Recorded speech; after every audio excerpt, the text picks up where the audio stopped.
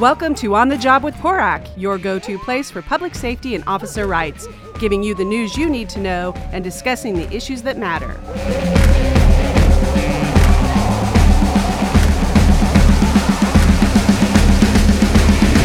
Hi, and welcome to On the Job with PORAC. I am Brian Marvel, president of PORAC. With me today is special guest Brent Meyer, vice president of PORAC. In today's episode, we're going to talk to Brent a little bit about his time here at PORAC. He had decided to step down and not run for re-election, so we'll be going back to Sacramento PD. And we just wanted to talk a little bit about his career here at PORAC and maybe some prior stuff, and give him a big send-off, thanking him for his service and stuff like that. So why don't we, Brent, why don't we talk a little bit about your pre-PORAC life and what made you get involved in police union politics, because a lot of people don't join the police department to run their union. So what brought you here? I guess a little bit of fate and luck and happenstance. My beat partner, academy mate, ran for president of the police union back in 2000, and he was the underdog. He had 2 years on the job and ended up beating out a 28-year police sergeant for the president of the POA. And after that, he needed some votes on the board of directors. And so I ended up stepping up and becoming a director on the board. A year after that, I was the secretary on the board. A year after that, I ran for vice president. And then in 2004, when he stepped down as POA president, I ran, but I lost, and stuck it out as vice president for a year, and ended up getting appointed, actually, in 2007 by the board of directors as the president when the president at the time departed. And it was just dumb luck. I was in the right place at the right time. I had the same plan I had here, was I was going to stick it out for a year and go back to patrol and see what my police career was all about. And it had been a really good run. I had a good time, and that door opened up for me. And this happened the same way. You know, PORAC, I had been on the board of directors of PORAC as the director at large for Sacramento POA. And Ron and Mike had come to me and asked if I would run for vice president when Mike ran for president. And right place, right time. I had a choice at the time to go back to the police department or hang it out here, and that's what I did. I came over here, and ever since then, I've been very happy to be the vice president of PORAC. So when you were with the Sacramento POA, what were some of the biggest issues facing you there? And then did those issues that you experienced and the knowledge that you gained through those issues, how did that play into you being a director for PORAC and then ultimately moving up to be the vice president of PORAC? Well, originally, you know, when you take over an organization, as you saw last year, you come in there and you want to see how it runs, and you know, you have your own ideas about what you want to do, but you really have to match your ideas with the speed of the organization and your resources and capacity. And that's what I did at the POA. Fortunately, at the time, we had been going back and forth to the Harvard Big 50 in its heyday, and I literally plagiarized and stole, at their request, the New York PD's. They had a big manual. I remember bringing this book back and just flipping through it and taking the ideas that they had taken to improve their association and tried to apply them to our association. At the same time, we were looking for a building. Our association had been very interested in purchasing a building over time. We had a building fund, and one of the things I wanted to see us accomplish was to purchase and renovate a building. And we had a couple of false starts where we bought a building. It turned out to have asbestos, and we couldn't afford to do the remediation of it, so we sold that high to the market and made a lot of money off of it. And then we found the current headquarters over in the River District of Sacramento and renovated it. And that was in 2008. And it was, kind of a big step for the association to have a permanent location with some Class A office space, and something that I'm very proud of.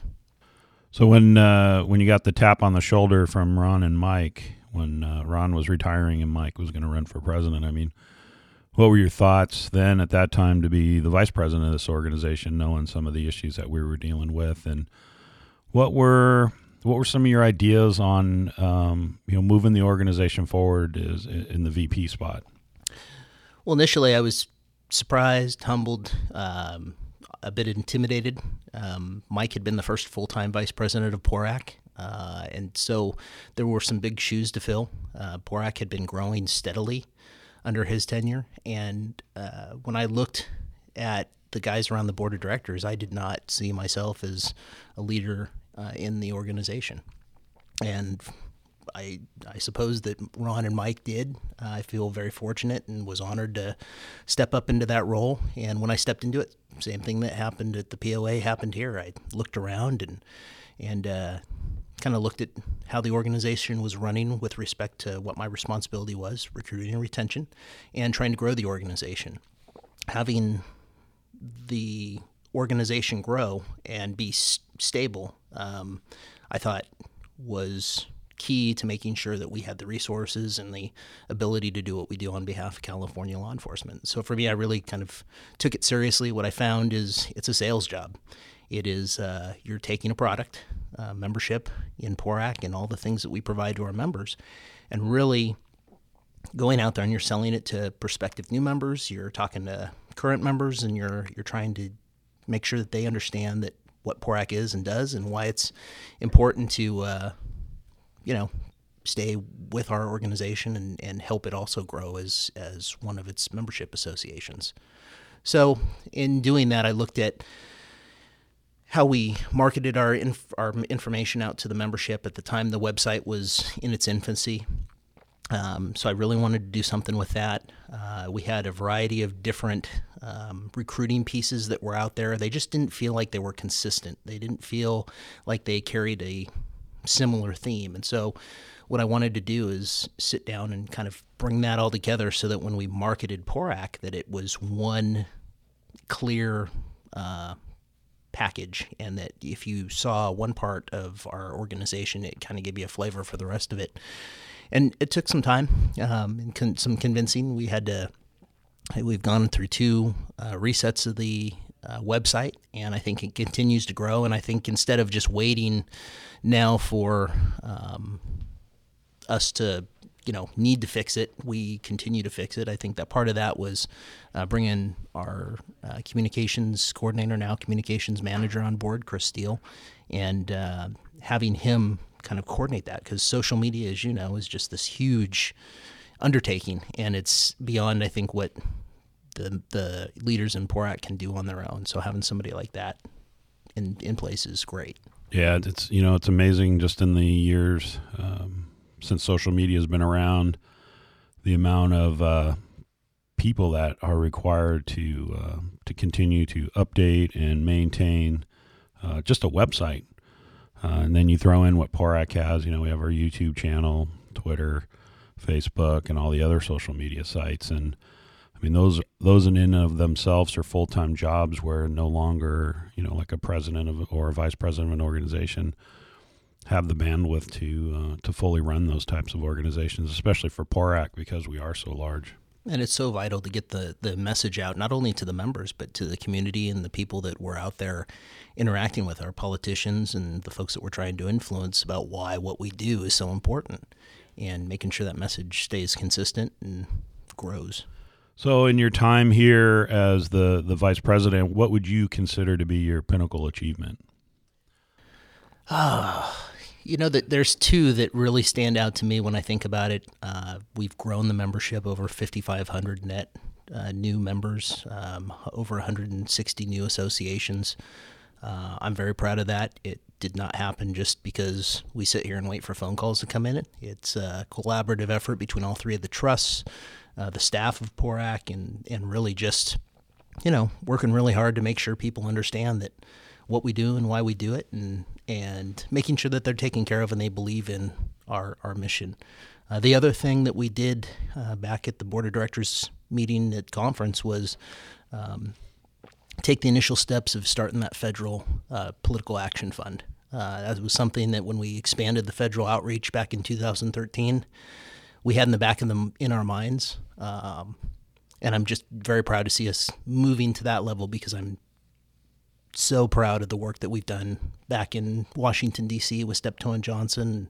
They've done a great job taking us to that next level, and I know 5 years from now we're going to be even bigger back there, and we're going to be a well-oiled machine, and our name's going to be known in the halls of the Capitol much more frequently than it is now.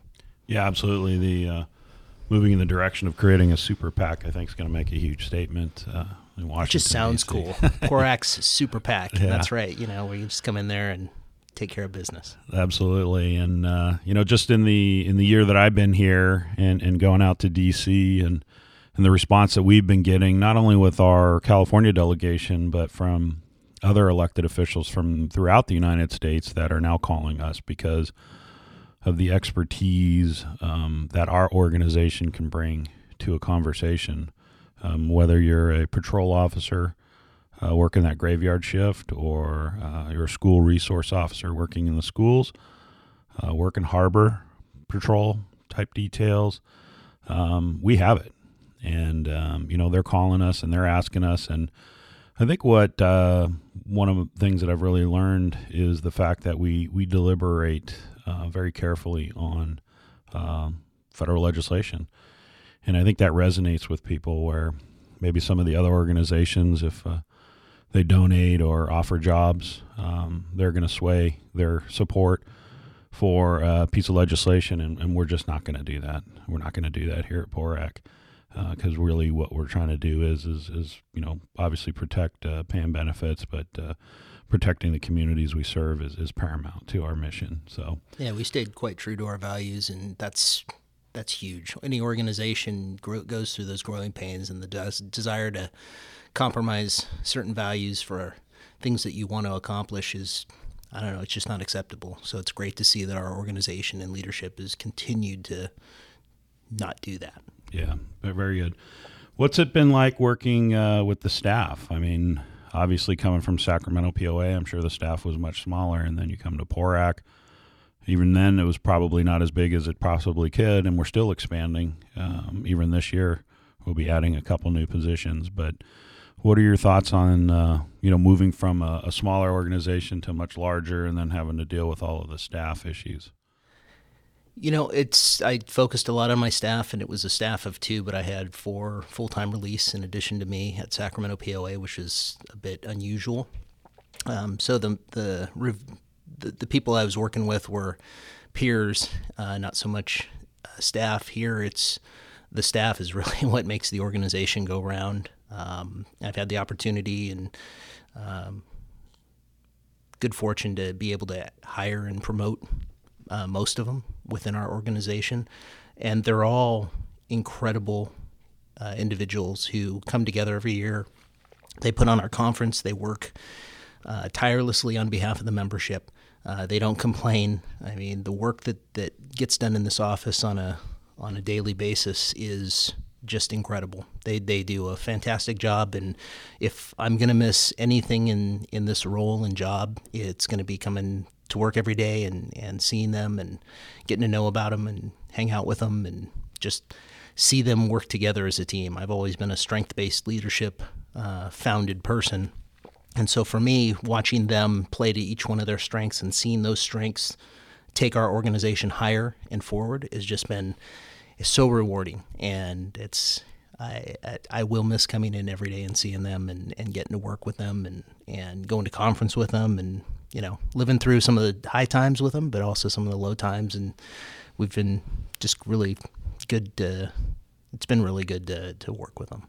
That's good to hear. So we'll close it up with what are your future plans and any advice you have for our incoming Vice President, Damon Kurtz from Fresno POA?